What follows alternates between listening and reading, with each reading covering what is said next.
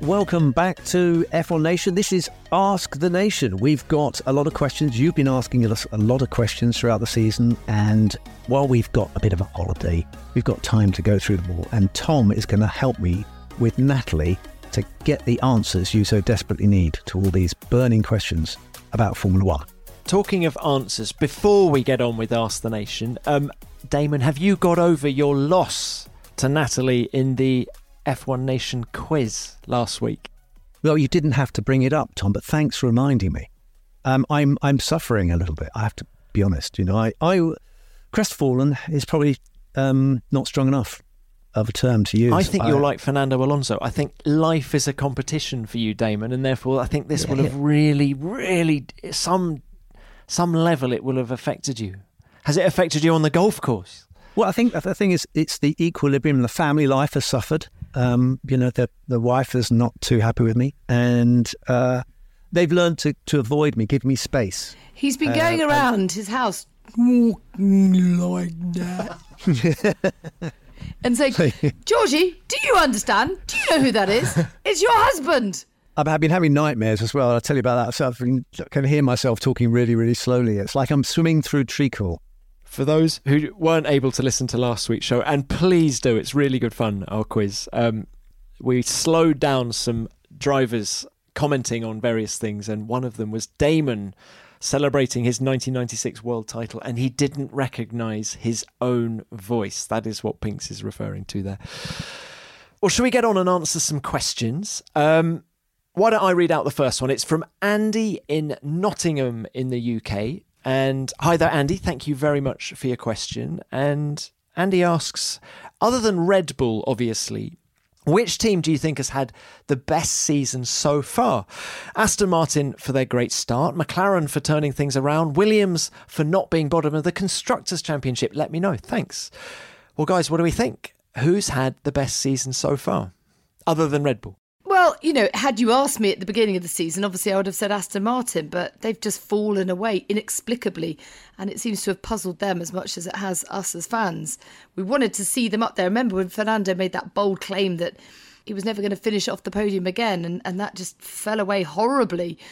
I have to say McLaren. I mean, to think that Lando had 3 P17s earlier this season in Bahrain, Saudi and Miami, and then to be finishing on the podium, consecutive races in Silverstone and Hungary, and then to be really in the fight, and Piastri having an awesome weekend in Spa before that horrible moment in lap 1, turn 1, for the race itself. Yeah, McLaren have been nothing short of remarkable. And I think actually what it should do is give hope to the others that, you know, an upgrade like that can really turn the season back around for them. Well, and the upgrade that Aston Martin brought this year. I mean, I think we need a bit of context when we're talking about who's had the best season so far, other than Red Bull. And I think, you know, let's not forget that Aston Martin were 7th in the Constructors' Championship last year. They've been second for much of this year so far. Okay, they're very close to Mercedes in third now. 6 podiums in the opening 8 races. They get my vote for best so far. I think McLaren were desperately disappointing, given that they were 5th in the Constructors' Championship last year. Desperately disappointing early doors this year. Yes, the transformation has been amazing, but I think if you look at the 12 races as a whole, Aston get my vote. Aston at you because of the 12 races, you think? Yeah? That's interesting. Okay, so you're including the whole season, you're putting it in the context of the whole season, but as we know, Formula One is all about your last race, isn't it? Just about to say that. You're only as good as your last race. I mean, you'd have to say the trend for Aston is plateaued, hasn't it? And they've sort of been overtaken. They might even have gone backwards a little bit. I think they have. I don't think it's plateauing. I think they've plummeted. Yeah. Well, and Ferrari basically have had their hiccups as well. Been sort of up and down all season. And I'm going to throw someone else in there to consider, because I agree with Natalie. I think it's McLaren have had the best season because they're on an up right now. They must be going into the summer break thinking this is great because we've gone the right way and we can keep going this way now. We know what we're doing. And the other team will be Williams, who, although they haven't been right at the sharp end, they haven't half done a fantastic job with probably minimal resources to get to where they are now. And they definitely also have turned a corner. I mean, Williams have been great. What was it? 7th in Canada, 8th in Silverstone. Albon could have scored loads of points in Melbourne as well, but he had that off. So, yeah, it's fun enough. Coming into this year, I thought it was going to be a year of transition for Williams. You know, James Vowles, new team principal coming from Mercedes, but it's not a transitional year. This is a progressive year. They're 7th in the World Championship now from 10th. And who's to say what they're going to achieve in the second half of the year as they bring some updates to the car. And Albon is driving with so much confidence as well. I love watching that guy at work. They've just signed Pat Fry as well, so there's going to be a lot more strength in the management with James Vowles' years of experience of Mercedes. And Pat's not joining until 1st of November, though, so I think we're not going to see his true influence until next year. But I'm going to go off a little bit of a tangent here to the question, but this whole business of gardening leave and people not being able to go from one team to another, I think is not in the spirit of the sport, if you see what I mean. I mean, I think people should be able to go, okay, I'm leaving and I'm going to start immediately at another team. I think that would sharpen things up a bit and probably bring teams a bit closer. I just think that the whole business of a team being able to stop someone using their skills and immediately somewhere else has meant that it's harder for other teams to get up. I think that fluidity is what is going to bring teams closer together and make it much harder for teams to get away. I don't think anyone is going to disagree with you, Damon. And Formula One is a people sport now more than it's ever been. All the teams have got the same amount of money now, and so it is a people sport. And if you're trying to hire someone, as you say, and you can't get hold of them for 18 months, then it just delays everything and makes life incredibly difficult. Anyway, that was the answer to the question is McLaren, isn't it? I think, Natalie. I think it's pretty obvious that they've had a fantastic turnaround in their season, and they're running a competitive car, one that other teams are looking at and thinking, wow, that's a strong package. And Oscar's performance has been great. So they got Lando and Oscar, two really good young drivers, and they'll be feeling cock a hoop about the season so far. That's how to do it. Yeah. This leads nicely into the next question from Stephen Walton in New Zealand. Thanks for getting in touch, Stephen. And he says, I'd be interested to know your predictions for when Red Bull will be beaten and who will be the driver team to do it. Do you know what? There's part of me that doesn't want them to be beaten because they've come this far and I want them to do something utterly remarkable and win every race of the season. Do you mean that? I do. I really do, because I think we'll look back and recognise this was a real moment in history and it was a privilege to witness it. So if you're going to break a record, absolutely smash it. But I don't know whether it's the law of averages, Murphy's law, someone's law, something will happen, and there'll be reliability or someone will take Max out or Perez. There'll be something where he doesn't finish on the top step because it's just... It looks all too easy. It's not. I think that's the key. It really isn't as easy as they're making it look. Yes, of course, they've got the fastest car and arguably the best driver in the fastest car. But the truth is, your stars have to be aligned to win a Grand Prix. Things have to go. Think about the sprint. Think about the pit stops when Piastri dived into the pit stops and Max hung out there. They all came in, but there could have easily been a collision in that. Now, I know that wasn't a Grand Prix, so it doesn't statistically count. But things happen in races that are beyond their control. So they've done incredibly well to get this far. And, there's part of me that just wants them to go all the way. I read a quote from Ron Dennis once saying that the greatest frustration of his career was the collision that Ayrton Senna had with Jean-Louis Schlesser at the first chicane at Monza in 1988, which ended up preventing McLaren from getting that clean sweep that Pink so wants Red Bull to do this year. It's like a Ming vase, isn't it? What is that stone with is it the Pink Panther with the little flaw in it? But anyway, it's like the thing that is the flaw that makes the gem even more perfect in a way.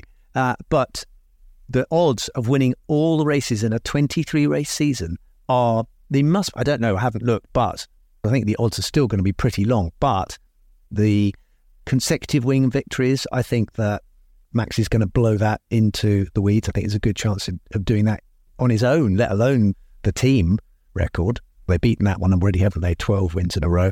as a team.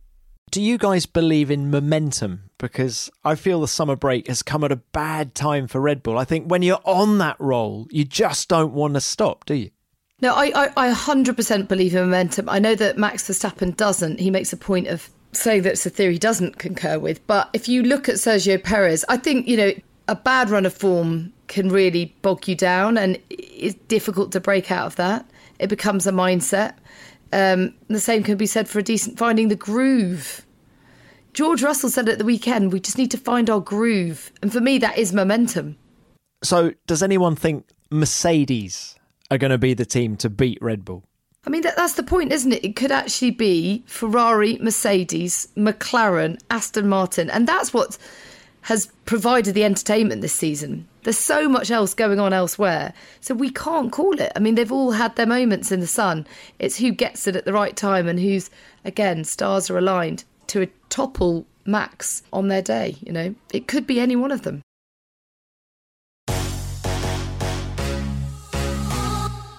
Fernando Leon from Rio in Brazil has asked, what are your projections for a Brazilian driver for the near future in Formula One? So just to give you an idea of the contenders, we've got Felipe Drugovich, who is Aston Martin's reserve driver and last year's F2 champion.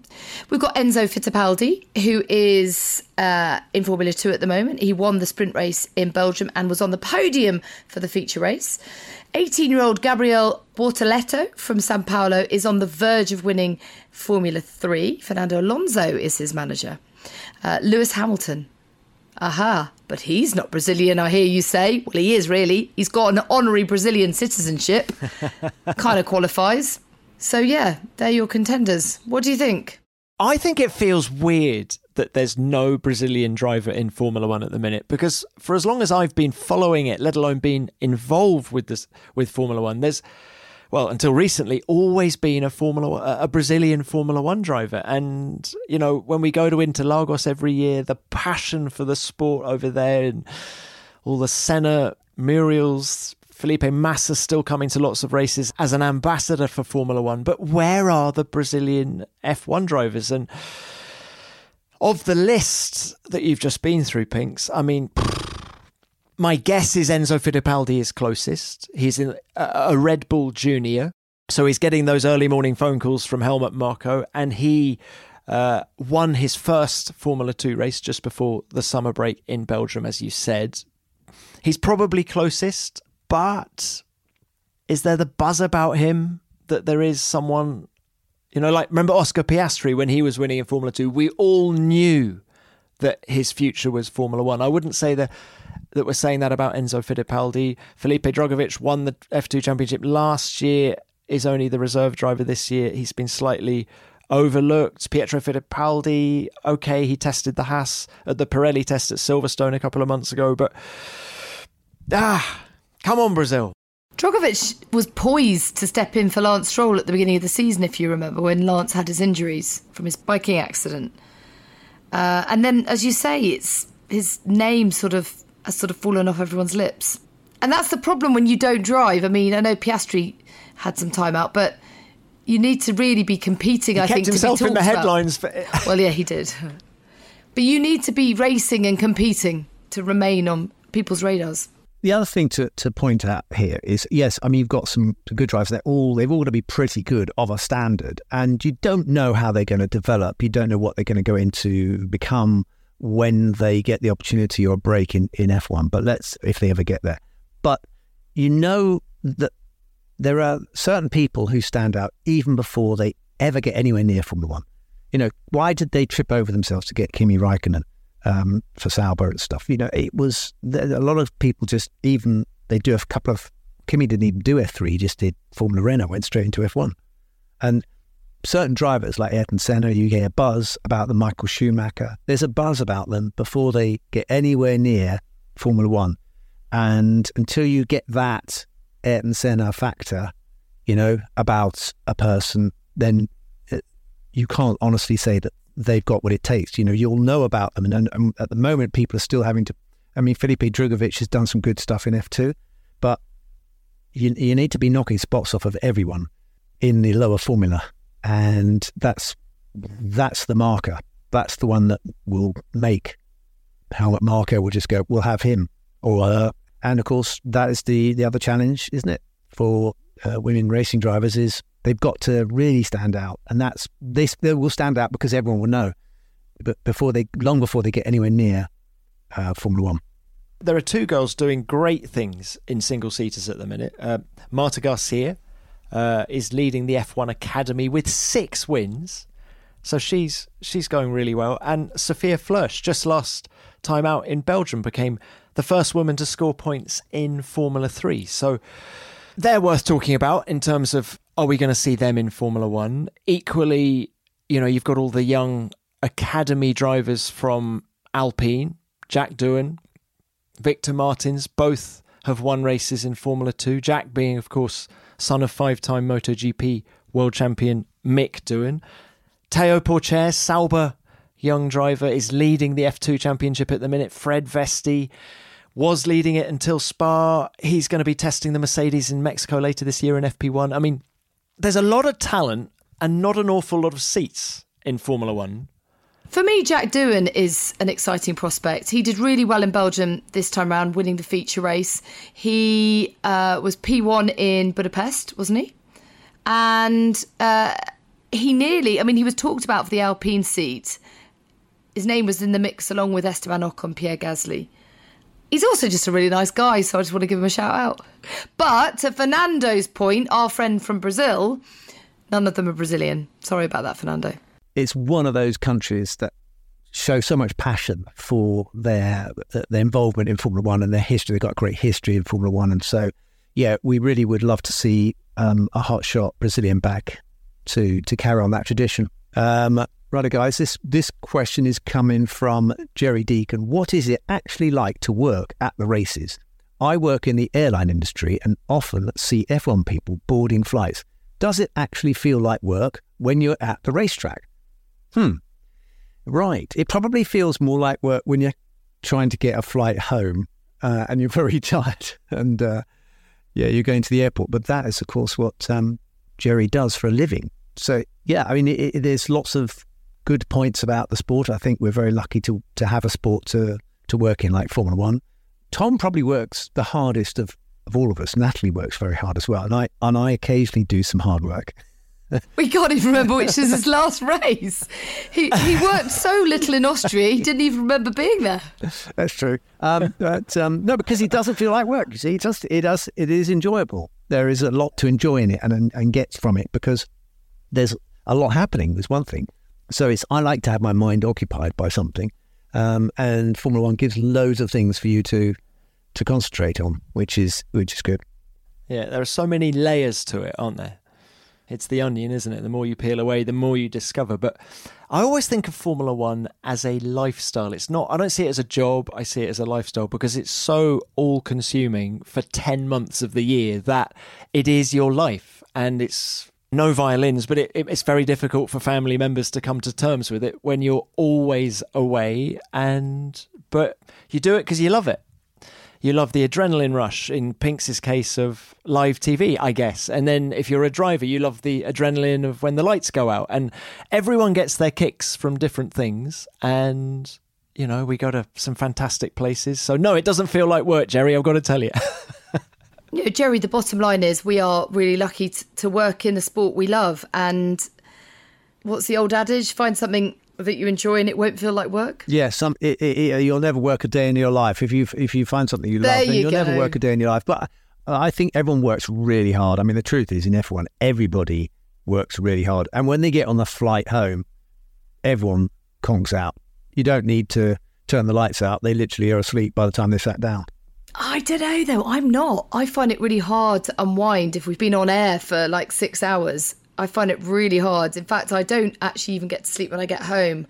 I have to sort of pace around a bit and unwind very gradually. It's really the Monday and Tuesday that I feel completely knackered. That's interesting. And for the drivers, Damon, how long does it take to wind down after a Grand Prix? Same as Natalie just described them. When we were racing, you'd get back, you'd go to sleep, but then you'd wake up next morning or still bouncing around. And then Tuesday, bang, you just want to lie on the sofa and go to sleep, watch a film or something. But you've got to go testing. That's in my day, we used to go testing. So that was not good. Tuesday off again to go testing. But it drains you. Definitely does drain you. You need to recharge the batteries somewhere. And now that we've all got our media heads on, do you guys get competitive about wanting to break stories, be first with something? Well, there's a pressure to do that, certainly. And I think you always have to sort of weigh it up, whether what's the most important thing, to break the story, to get it right, because there's a balance there, isn't there? And also not to be intrusive. I know I would be probably considered a journalist, but I'd rather protect the people within the paddock than reveal some scoop. For me, that's not my motivation. I would rather understand that there are humans behind all of this, and it's not down to me to break a story about someone getting sacked. For me, it's more important that we protect that person if they've, having a difficult time. I know that sounds a bit wet on my part, but I think we've got to remember we're all humans and everyone's under a huge amount of pressure. So for me, it's more about understanding what makes people tick and do kind of personality-driven pieces rather than breaking a story per se. But Natalie, Tom is a bit different because Tom started off as a scribbler. He started off writing for magazines, and his job was to find out what was going on behind the scenes and then break it on some Wednesday or something, or Thursday when the magazine came out. Isn't that right, Tom? Not really, actually, because it was a features-based magazine, which I always think slightly different. I'm with Pinks. I think being the news hound has never been my thing. I like to try and just make people feel comfortable and want to talk and share their stories. Actually, I've done you a disservice. You're absolutely right. That is what you do, and you do that really well. And I'm not just blowing smoke over your skirts out. But and hence, if anyone hasn't listened to it, we have a sister podcast called Beyond the Grid. I sit down for an hour with someone every week, and I love doing that. Not because I want to get scoops. I just want to speak to people about what they do and why they're good at it. And again, I'm not just saying it because it's you, Tom, but I listen to those, and I can't believe how amazingly revealing. It's not revealing. It's just you've got time to get across. You're so knowledgeable. But what happens is you get to the person's soul in a way in those interviews, and they feel comfortable with you because they know that you know their story, and they start to tell you about their story. And I've learned so much from those podcasts. Damon, can I just interrupt for a second here? The quiz is over. You lost. Yeah. Yes. Stop brown-nosing the headmaster here. But I honestly, I'm being absolutely 100% sincere. And I know. It is a great podcast. It's a great series. And if people listening want to learn more about people, contemporary people in the sport, and also what the whole life story is, you've got Netflix out there as well. That they show the action and the drama of the season. But if you want to imagine sitting down with a glass of beer or a glass of wine or a glass of water, whatever it is you drink, or a coffee, and having a chance to listen to the people tell their story, the Beyond the Grid podcasts are fascinating and worth every second. Totally agree. And I totally agree with you, TC, that there's something exploitative about breaking a news story. It feels as something of a hollow victory. Like, so what? You're the first to say it. Like, let that be their news. When a driver says, I'm moving teams, let that be their news. Don't break it before they've had the chance to do it on their terms. I'm actually reminded of when Felipe Massa broke the news that Jean Todt had finally got round to marrying the love of his life, Michelle Yeoh. And Felipe put it on social media before Jean Todt had the chance to. Sean phrased it in a very kind, diplomatic way there. It seems that my other son has chosen to be very discreet here. The news hound, Felipe Massa. Does it? I think the question started off as, does it feel like work? The answer is no. Oh, there we go. Yeah.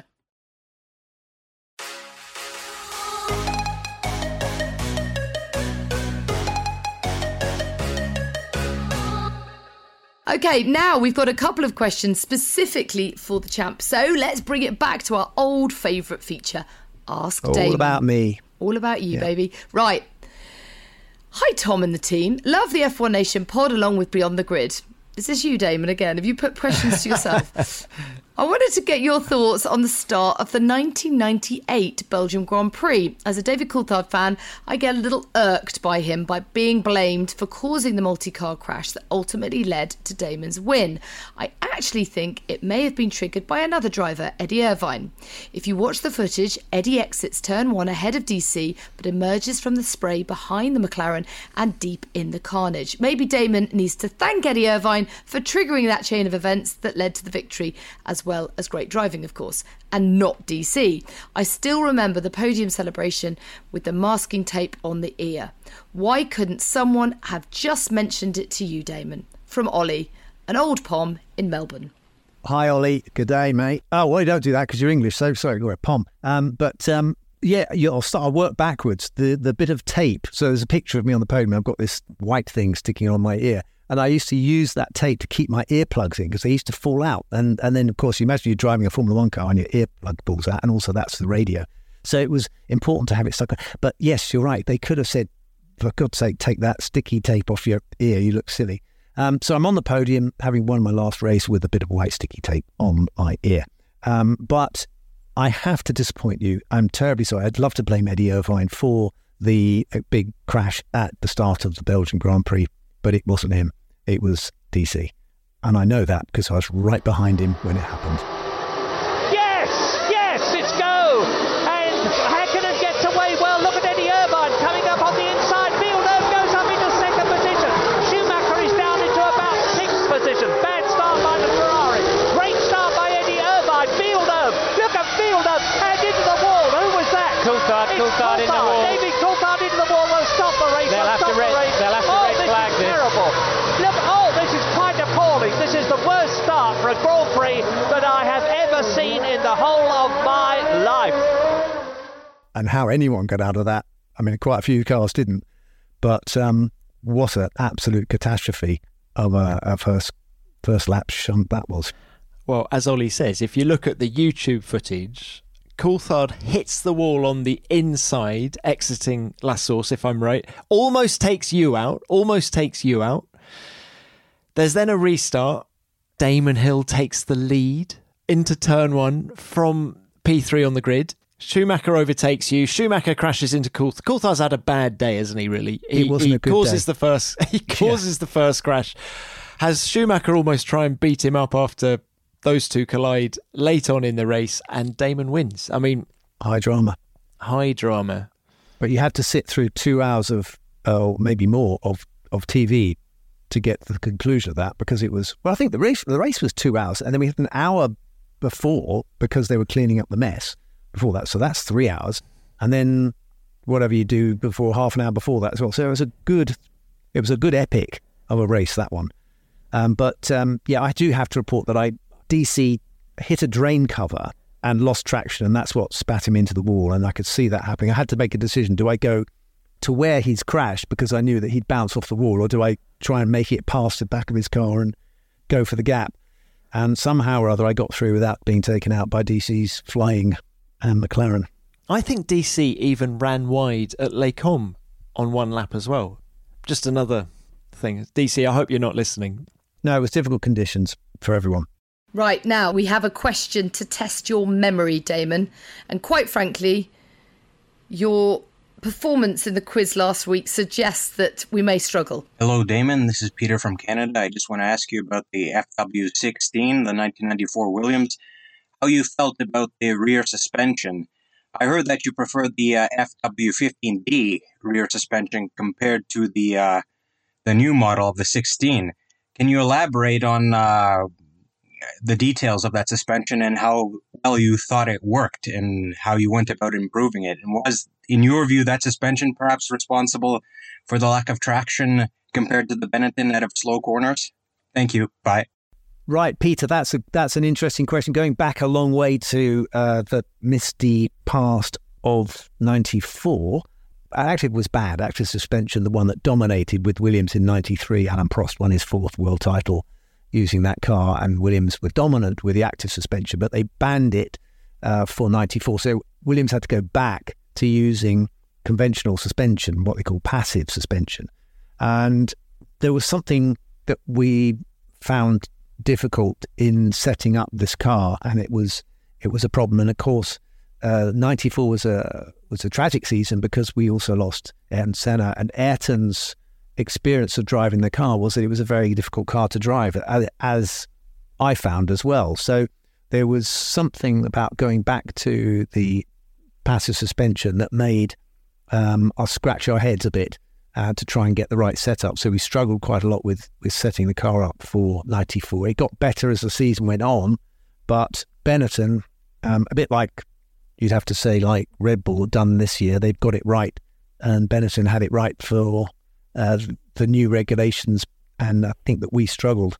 And Ayrton being Ayrton, was determined never to give up, even if the car wasn't handling to his liking. So he pressed on, and actually in Brazil, he lost control of the car because I think he was probably worn out. I mean, I was miles behind him. I just found the car very, very difficult to drive. But Ayrton was someone who fought the car. You know, he would take the car to places it didn't want to go. And so, yes, I would say that the suspension lacked a bit of compliance, which made it a bit of a handful. You remember it like it was yesterday. Yeah. Hey, Damon, did you prefer active or passive suspension? I think I prefer passive suspension. The active suspension was fun. I mean, you could do all sorts of tricks with it.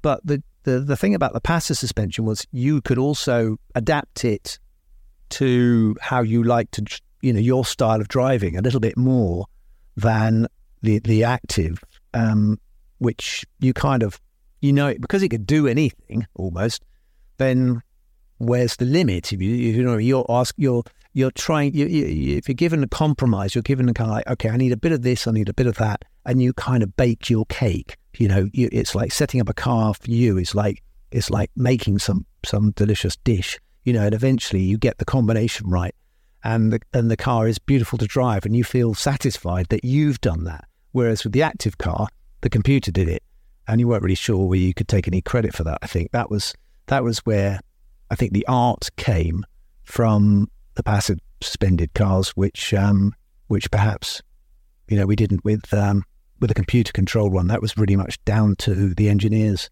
and the brilliance of people like Paddy Lowe and Adrian Newey and Patrick Head and the rest of them. Go on. So to Peter's question, the slow corner performance of the Williams versus the Benetton. Yes. What are you suggesting? Which was quicker? I think I'm not suggesting I'm going to stick my neck out here and say the traction was better on the Benetton than it was on the Williams. Should we just leave it there? We should leave it. Peter, thank you for that voice note. Great to hear from you. And let's do one more question from Colin Hobmer, who asks, do you think it would be better if the driver had to use all tyre compounds during the race? What do we think? At the minute, they have to use 2. Yeah, I think definitely there's an argument to say that if you're going to look for excitement and a little bit more of a challenge, then why not? I think that's a good idea. I have heard it put before, but it would increase the number of pit stops. It would, so you'd get less of the one-stop factor. I mean, it's quite interesting that they've got to the stage now where they build a gap. Max has built a gap in the last race we had in Belgium, when Lewis built a gap enough to be able to come in for a new set of tyres and do the fastest lap and get 1 point. That's a bit of drama that at first was thought to be a bit of a gimmick, but actually now teams are deciding that's really important to have that. We want to have that scalp. And so they come in and do the 1 lap stop. But there's a bit of drama at the end of the race. And so having to use all 3 compounds would throw another challenge in there. So, I think it's possibly a good thing. Teams don't like being prescribed things, do they? Like when the alternative tyre allocation came in Hungary. Remember, we were meant to have it at Imola, but of course that race didn't take place. But in Hungary, you had to use the hard tyre in Q1, the medium tyre in Q2, and the soft tyre in Q3. And I don't think it's a coincidence that we got a really jumbled up grid, because the good teams weren't able to use Q1 and Q2 to perfect their cars on the soft tyre because they were being forced to use the hard tyre and the medium tyre. And it just meant that there wasn't quite the level of perfection in Q3 that we're used to. And as a result, we saw a different guy on pole, Lewis Hamilton. We saw 2 Alfa Romeos in Q3, and it led to a load of excitement in qualifying. So why not introduce it for the race? I'd love it. As ever, with my esteemed colleagues, I'm in full agreement with you both. I think, why not? I mean, the only thing that when we were talking to Christian Horner after the Belgian Grand Prix, Tom, it really struck me just how much the teams are put through on a race weekend, and the sprint format more than ever. So if you add in another factor to this already complicated puzzle that they're trying to unpick, it may be a bit unfair. Nobody likes to look foolish, but obviously the rain affected races, the ones where you can't really predict what's going to happen, those are the ones that throw up the most drama and challenge for all the races, and people come away not knowing themselves, not being able to predict it themselves, and I think those are entertaining. So you have to be careful. You're throwing yourself open to the accusation of making unnecessary drama, just gimmicks, but I just think, why not a third? They've got the tyres there anyway, so yeah, having to use all 3 tyres, that would mean that, of course, if they were to go to a track with a very, very soft tyre, that would be almost impossible to use in the race for more than a couple of laps. But guys, what about mixing the compounds like they do in MotoGP, where don't you see some bikes with the hard tyre on the rear and the soft tyre on the front, and really jumbles it up? Frank Williams started his Grand Prix career doing that because he actually put the wrong tyres on the front of the F2, I think it was an F2 car it was running at the time, because he didn't know what the hell he was doing. And so somebody realised that this man is a liability, but if he's got a spanner in his hand, he needs to move away from the car.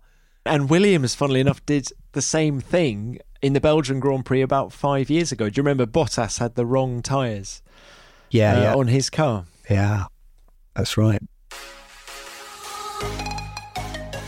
Well, thank you for your questions as ever. Do keep them coming in.